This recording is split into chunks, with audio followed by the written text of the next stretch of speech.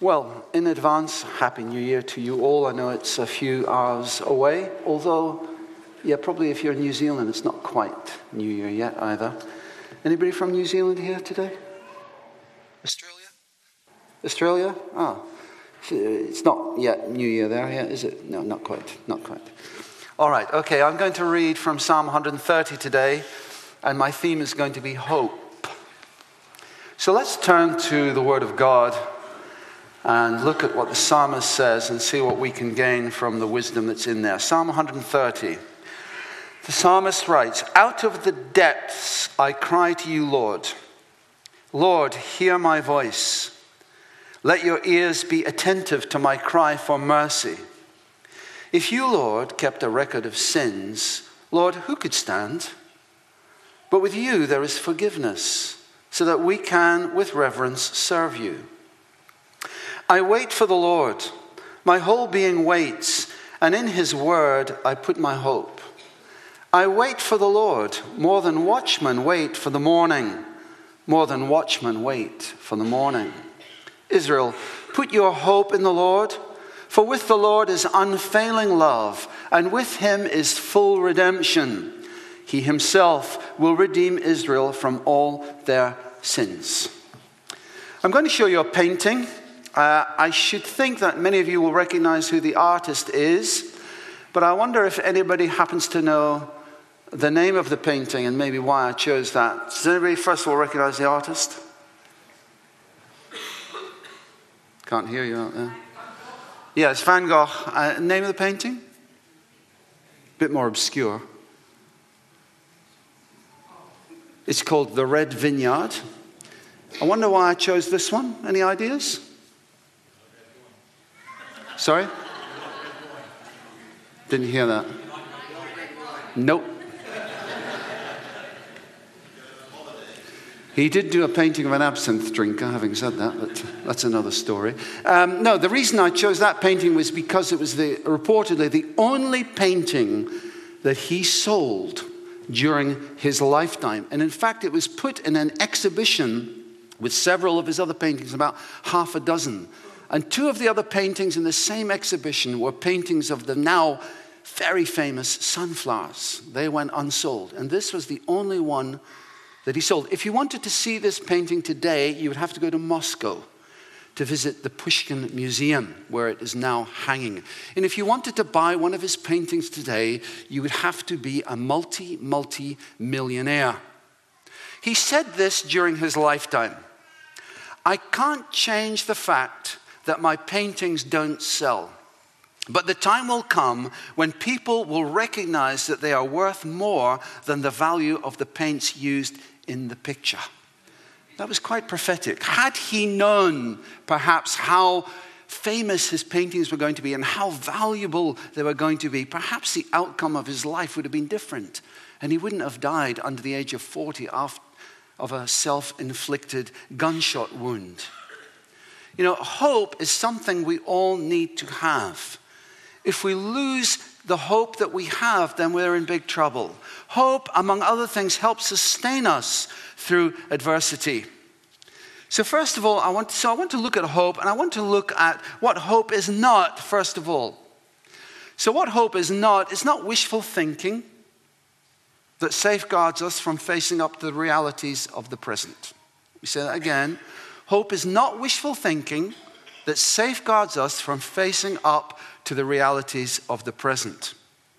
It's not like buying a lottery ticket in the hope that you will become a multimillionaire. Actually, you're 4 times as likely to be struck by lightning as you are to win the lottery. So that's not real hope. That's more like wishful thinking. Hope is more solid than that. Neither is hope simply being optimistic in the face of challenges. It's not simply a case of, well, always look on the bright side of life, or let's maintain positive thinking, or every cloud has a silver lining attitude, or, oh, there's always someone worse off than you. No, hope is not these things. It's profounder than that. What the psalmist does is he cries to the Lord from his world of pain. He faces up to the realities of the situation he's facing. Look at what he says in the first part of verse 1. He says, out of the depths I cry to you, O Lord. The depths. Now, if you look through the Psalms, you'll see that this expression is used on several occasions. The depths. It's a place where confidence, to say the least, is at a very low point. It's a place, in fact, of being on the brink of despair. It's a place that you can't get yourself out of. Out of the depths. Jonah, when he was in the belly of the fish at the bottom of the sea, used a very similar expression. Out of the depths I cry to you, O Lord. There he was. There was no way that he could deliver himself. So the psalmist is using this kind of expression here. Out of the depths I cry to you, O Lord. Have you ever experienced being in the depths? Perhaps you're going through in the depths even today. Hope is not simply being optimistic. There is pain. There are heartaches. There are disappointments in life. There is illness. There is evil. There is death in the world. And the psalmist recognizes this. He recognizes the realities of the situation. Hope faces reality. Hope does not stick its head in the sand and pretend that all is well. Or simply say, oh, well, the glass is half full after all. No, it's more than that. But hope does not wallow in self-pity either. So hope is not those things. Now, what is hope? Well, hope definitely looks expectantly for something better. The Apostle Paul writes in Romans 8:25, we hope for what we do not yet have. We hope for what we do not yet have. So maybe in 2017 you've been praying for various things. I certainly have. And I have had hopes in 2017, many hopes. Many prayers have gone up in 2017. We hope and pray for friends, I trust. We hope and pray for colleagues, people we work with. We hope and pray for family members, perhaps to accept Christ. We hope and pray for the church, for the unity of the church. We hope and pray for the move of the Spirit of God in our midst. We hope and pray for the glory and excellence of God to be revealed. Those are some of the things I trust we are hoping and praying for. We hope and pray for the nations to be changed, for evil regimes to be changed, for the light of the gospel to come into nations. We hope and pray for those things, I trust. We hope and pray for God's provision in our lives in a personal matter. We hope and pray for health. We hope and pray for jobs. We hope and pray for places to live. We hope and pray for blessing on our own lives and on the lives of others. All the genuine hopes we put in God working are part of a larger hope. Part of a bigger hope that stretches from this broken world to ultimately be fulfilled in a perfect world. As we were praying earlier this morning upstairs, I just had a thought, just flitted into my mind about the fact that, we have got, as followers of Christ, we have got one foot, as it were, in eternity. We've got, a lot of our hopes are placed beyond the veil, as it were, in eternity, in where Christ is, at the right hand of God, in the promises of God. And yet we have one foot here in the realities of, having to make breakfast in the morning, having to make sandwiches if we are providing for our own lunch, getting the kids ready for schools. So we're very much, yes, we've got one foot, as it were, in eternity, and we've also got one here on planet Earth, as it were. And yet, ultimately, all our hopes are heading in that direction. They're heading in the direction of being fulfilled in Christ and in the greater things which are to come. And God has given us a deposit of the Spirit so that deep down there's a yearning for something better. And John spoke about this at Carols at King's, and this is a theme that I sort of sensed came out in 2017, that we're looking for that perfect moment. We're looking for something glorious. I don't know about you, but do you ever have the feeling that when you're going through something really wonderful, really tremendous, whether it's listening to a piece of music, whether it's playing with a family, whether it's having a nice meal, whether it's on holiday, or whatever it is that excites you and thrills you and makes you full of wonder? Maybe it's just looking at the night sky. I don't know. Maybe you've been able to see the northern lights. I don't know. But there are moments in my life for sure when I turn to my wife and I say to her, do you know what I'd love to do? I would love to bottle this up. I'd love to put this experience in a bottle. And then when I don't feel so good or feel so low or the days are long and dark and dull and dingy, open the bottle and inhale that experience and relive it. In other words, somehow looking for that perfect moment. And that's been spoken about recently. And our hopes are heading in that direction. We need to recognize that not all our hopes, though, are going to be fulfilled in this life. As I said, we've got like 1 foot in eternity, as it were, but 1 foot firmly here on planet Earth where we're getting older and we get tired and we don't want to get up so early in the morning, especially when it's dark and so on. But we need to recognize not all our hopes are going to be fulfilled in this life. In the great list of people of faith in the book of Hebrews, the writer says, all these people were still living by faith when they died. They did not receive the things promised. They only saw them and welcomed them from a distance. So not all my hopes will be fulfilled in this side of eternity. We have a hope that one day this tired world will be made new by God's power, where the lion will lie with the lamb, where tears will be wiped away, where evil has no place to roam, where no longer will we need to use anti-wrinkle cream or dye our hair to give the illusion of youthfulness or lament the fact that our stomach is sinking southward with the passing of the years. None of our aging bodies will be replaced with a brand new model. As it says in one of the songs, we have a hope that is steadfast and certain, gone through the curtain and touching the throne. Our hope is founded ultimately in the character of God. And when we break bread, we remember, as we're going to do later, we remember Christ's death on the cross. It speaks of the character of God. He fulfills his promises. He demonstrates his love. Now this morning as we were singing the worship songs, and Jesus was very much, did you notice, he was very much being elevated in the songs. What a powerful name it is, the name of Jesus. What a beautiful name it is, the name of Jesus. And as we were singing those songs, I felt as if I was kind of almost being lifted off the floor. Of course I wasn't, but I felt as if I was. I felt as if I was like 1 foot off the floor. And there were tingles just going all the way up and down my body as we were singing about the glory of God. And our hope is placed in him. Our hope is placed in Christ and in his character. Now hope is a very important thing to have in your life and not to lose it. Hope is of strategic value in your life. And we are in a warfare situation. Satan wants to rob you of your hope. Let me say this at the end of 2017 as we approach 2018. Let me say that again. Satan is out to rob you of your hope. Hope is something of strategic value. I'm going to show you a picture of a bridge. Now, I know there'll be some people here who will know instantly what the bridge is. Can we have a look? Yeah. Yes, I knew Bruce would. So, yeah. Now, bridges are of strategic importance in warfare in particular. This bridge, which I've been across, is in Normandy. And it was of strategic importance. It's actually called Pegasus Bridge, for those who don't know. And on the 6th of June, 1944, when the Allies came to liberate Europe, the first thing that they did in the middle of the night was they wanted to take that bridge. They wanted to capture that bridge, and they captured that bridge. And the reason they wanted to capture the bridge was because it was very strategically important. It was on the east side of the beaches of Normandy where the Allies were going to land. And if the enemy took control and kept control of that bridge, it would mean that they could bring their troops, bring their tanks across the bridge and bombard the troops as they entered the beaches.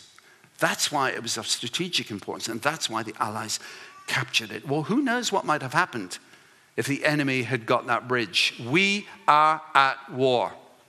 We are in a spiritual warfare. Our enemy wants to destroy your bridges of hope, so that you become demoralized and so that the advance of the purposes of God are thwarted. What bridges of hope did you have in 2017? I've been praying for certain people in 2017, pretty regularly, hoping to see evidence of the kingdom of God advancing in their life. Even this morning, as I was driving down from Hazelmere, I was praying for certain people who are on my heart. And I've been praying for the kingdom to advance in that person's life. For someone else, the same kind of thing, except they're at a different stage. They're at the stage of they don't believe. The other person is at the stage of the seed is germinating in their life. And I'm praying for many people. I'm praying for the advance of the kingdom.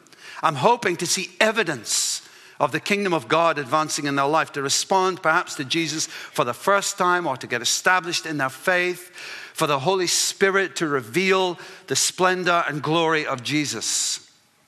I've been praying those things. I've been hoping to see evidence of the kingdom advancing in their life. And I've been praying in 2017 for those things. Have I seen all the answers yet? What do you think? No. Have I seen all the answers I want? What do you think? No. Am I still hoping and praying? Yes. Do I have times of feeling discouraged and thinking, what's the point? Yes. Yeah, very good. You got all the answers right so far. Do I press on despite that? Yes. Why? I'll tell you why. Because I trust the one to whom I'm offering my prayers. I trust the one to whom I'm offering my prayers. If you have hope, if you lose hope, your energy goes down, you get weary, cynical even, disillusioned. So your bridges of hope are important. And God, I believe, wants to renew your bridges of hope today.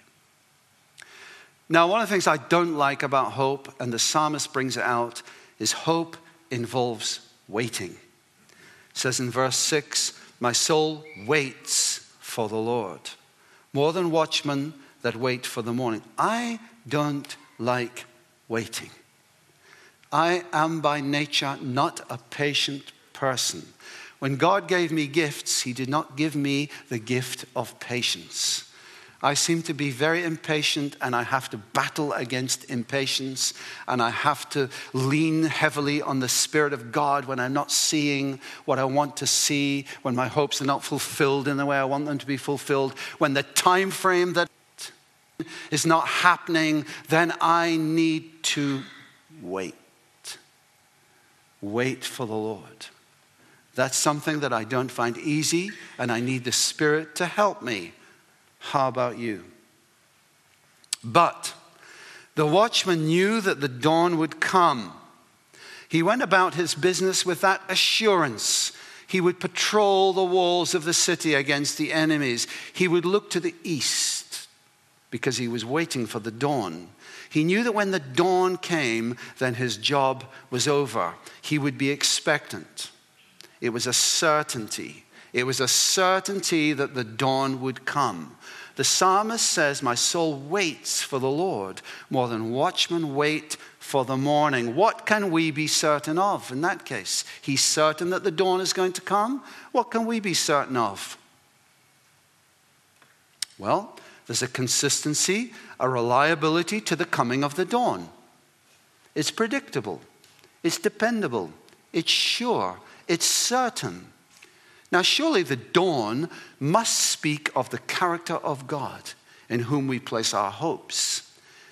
He is with you. He is for you. He does not change like shifting shadows, the Apostle James tells us. He is good. He loves you. He has your best interests at heart. As the watchman relies on the dawn, surely we can rely on the character of our God. I wait for the Lord. My soul waits, he says, and in his word I put my hope. So ultimately, we place our hope in the word of God. Now, the word of God is not simply a theological idea. No, it's a person. I think that's why this morning again, as we sang, I was just, again, minding my own business, as it were, seeking to enter into the worship. But I felt the Lord just came and said, yeah, here you go. Kaboom. Here's something of who I am. I'm going to show it to you. Here's something of my presence. I'm going to reveal that to you. And I'm going to thrill your heart with something of who I am. And in 2018, I want to experience that again and again and again. I want to experience the glory of God in the face of Jesus Christ, because ultimately my hopes are all placed in the Word of God, not some theological concept, but a person. The person is the Word of God, Jesus himself, who is utterly reliable. If the dawn is reliable, if we can rely on the dawn every day, how much more can we rely on Christ? But it involves faith. It involves trust, because not all that I'm hoping for will necessarily be fulfilled in the way that I want it to be fulfilled. I was praying for someone this year. I had this experience when I just felt a little nudge from the Spirit to get out of the boat, as it were. Someone was telling me about a situation with a family member who was finding it very difficult to conceive and had had several miscarriages. I felt really sad when I heard that, and I thought, I'll step out of the boat. And this family member was pregnant again. I thought, I'll step out of the boat and I'll say, I'm going to pray. I'm going to pray that this child lives. So I did. Got out of the boat and I said to the person, I'm going to pray. I'm going to pray that this child lives. Was my hope fulfilled? No. The child died. The person had another miscarriage, and I felt sick. I felt, oh dear, what's the point of getting out of the boat? What do they think now? DDD, the usual stuff. Anyway, yesterday I heard that this young lady is pregnant again. And there's more reason, I think, to hope on this occasion. And I thought, well, maybe, Lord, you're going to fulfill that prayer in a way that I never thought, in a way that I never anticipated. How often is that true in life, actually?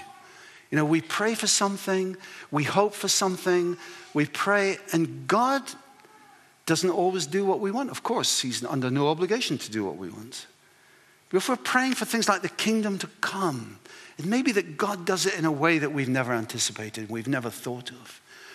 So I'm going to be praying for this young lady. I'm going to be praying that the baby comes to term, and that, her mother is able to hold that child in her arms. That's going to be one of my hopes for 2018. But one thing we can be certain of, we can be certain that our God is consistent. He's more consistent than the dawn. Why did he put the dawn there? He put the dawn there partly to show us that his mercies are new every morning.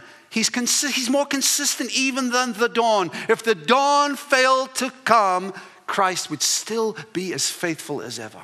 So my hopes are placed in the Word of God, in him ultimately, the Word of God. Place our hope in him. And even when I don't see exactly what I'm hoping for in the time frame I would like, I still trust him. Easy to say, not so easy to do. How about you? What does hope in the Lord mean? The psalmist writes in verse 7, O Israel, put your hope in the Lord. Hope in the Lord recognizes that God is active in this world. There's that song, and we hear it at Christmas time, and from a distance God is watching us and all that kind of stuff. No. I disagree. God is not watching us from a distance with his arms crossed, sitting on his throne, seeing how we get on. No. God is active in this world. God is moving. In the beginning was God, the Spirit of God was moving over the face of the deep, it says. Is the Spirit of God passive today? No. Very, very much active. The Spirit of God is moving over your heart right now. What does he want to do? He wants to bring light. Let there be light, he wants to say into your heart. Let there be hope in your heart. Let there be expectation. May you put your trust in me in this coming year, 2018. Whatever you may have experienced in 2017, there's a new beginning, as it were. His mercies are new every morning. And God says, I want you to place your hope in me ultimately. Place your hope in who I am. All your hopes, place them in me. Trust me. Rely on me. Ask me. The Spirit of God is active. Put your hope in the Lord. With the Lord is unfailing love. He is active. He is not passive. He wants to renew your sense of hope this year, this coming year. He wants to renew your love for him. He wants to deepen your revelation and your understanding of who he is. He wants to swing wide the gates of your heart so that who may come in? The King of Glory. He is not passive, he is active. Now, we have some interesting conversations up in the office during the year. And one of the interesting conversations, it is very interesting to me anyway, is when we talk about the kindnesses of God. And Richard's, one of his themes, he talks regularly about that. The kindnesses of God. I love that expression. The kindnesses of God. And we're praying again this morning. I was saying, thank you, Lord, for what you've done. Thank you for your kindness to us. And thank you for the things that we don't actually acknowledge. So many times, the kindness of God comes unexpectedly and undeservedly. That's what grace is about. It's not you have to climb up that ladder. No. God comes down to us and meets with us where we are, in the depths, out of the depths. God comes into the depths. He gets his hands dirty, as it were. He doesn't say, oh, I can't touch you. Oh, my goodness me. Yeah. Yuck. No. He's the one who comes and he touches physically the leper. The one who is meant to make you unclean. He comes and he touches that one in order to make the leper clean. And he does the same for you and me.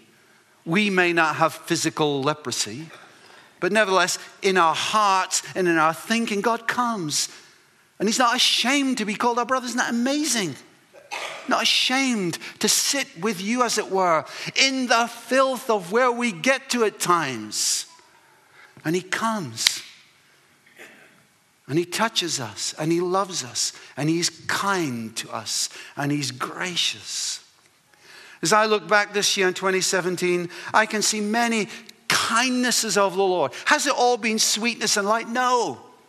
Have there been difficulties and pain? Yes. Other things now that I feel really concerned about and a bit worried about? Yes, there are. But I've seen the kindnesses of God. Some big kindnesses, if there is such a thing, small kindnesses. So the kindness of God this year with the birth of 3 of our grandchildren, it's amazing. Actually, it's more than that. Because in order for that to happen, God had to do some incredible heart surgery on the hearts of our family in order to bring us to that place. And yesterday, I was in the gym and one of my daughter-in-law, she works there. And she was training somebody and I was watching and I just felt, thank you, Jesus. Thank you for my daughter-in-law. She is such a blessing. She's a great wife. Thank you that you brought her into my son's life. That's amazing. Thank you, Lord. When there was no hope, when there was no sign of any of that happening, when my son was off the rails, and you can read or see his testimony on the church website. I was looking at it the other day. I'd forgotten it was on there. And the place that the Lord has brought him from to the place where he is now, it's astounding. It's the kindness of God. As you look back on 2017, have you seen something of the kindness of God in your life? I went to Nepal again in October, and I'm still desperately trying to learn the language. It's a very, very slow process. I had a teacher come to the hotel where I was staying, did an hour and a half, 5-6 days a week, and he was great. Just the kindness of God. And we just had such a laugh together as I was learning, and it was fun, and just the kindness of God. Have you experienced something of the kindness? Do you know, you can experience the kindness of God even when your world is falling apart. Why? Because God is gracious. It's not based on your performance. It's not based on your success. It's not based on your personality. It's not based on your performance. It's not based on your servanthood or lack of it. It's based on the character of God and who he is. As we come to break bread, we remember God's ultimate kindness through the cross. If we're in any doubt, as we come to break bread, let's just remember, let's rejoice as we come to break bread. Let's rejoice in our Savior. Let's rejoice that our hopes are actually in him. My hope is in you, Lord. And maybe it won't happen the way I want it to, But nevertheless, you're still at work. Your love is unfailing. Your purposes are good. You desire to do me good. And it's not based on my performance, but it's based on who you are. It's based on your character. Thank you, Jesus. And thank you for all the kindnesses that you showed me in 2017 when I didn't deserve them. Thank you so much. And in 2018, as 2018 comes, I'm going to rely on you. I'm going to place my hopes on you. I'm going to trust you because of who you are. The psalmist says, with him is full redemption. God is interested in redeeming situations and making bad situations better. Maybe you're in a bad situation now. God wants to try and redeem that situation. I've been in situations that have been bad, that have led me to the pit of despair. When I've been going out walking at night, sobbing in the dark, crying out to the Lord, almost with anger, because I'm not seeing something that I want to see happen. But God is still at work. Despite what I think, despite what I feel, God is still at work. And I've seen it. And I testify today that with the Lord, he wants to redeem the situations that are in darkness. He wants to bring something of his light into the situation. How is he going to do it? I don't know. But he created the starry host. He created that Milky Way. He created, I love that, the Sombrero Galaxy. Just love that. Thank you, Jesus. Is there anything too hard for you? You can do things in a way that I've never even thought of. But I want to place my hope in you, Lord. In this coming year, God is interested in redeeming situations. But there's opposition, of course. You know, there are dark, evil powers seek to oppose the mission of God. We are in a world that is hostile to God, where people are in rebellion against him and fierce denial about his very existence. But even so, we can hope and pray with assurance that God is seeking to make situations better than they are.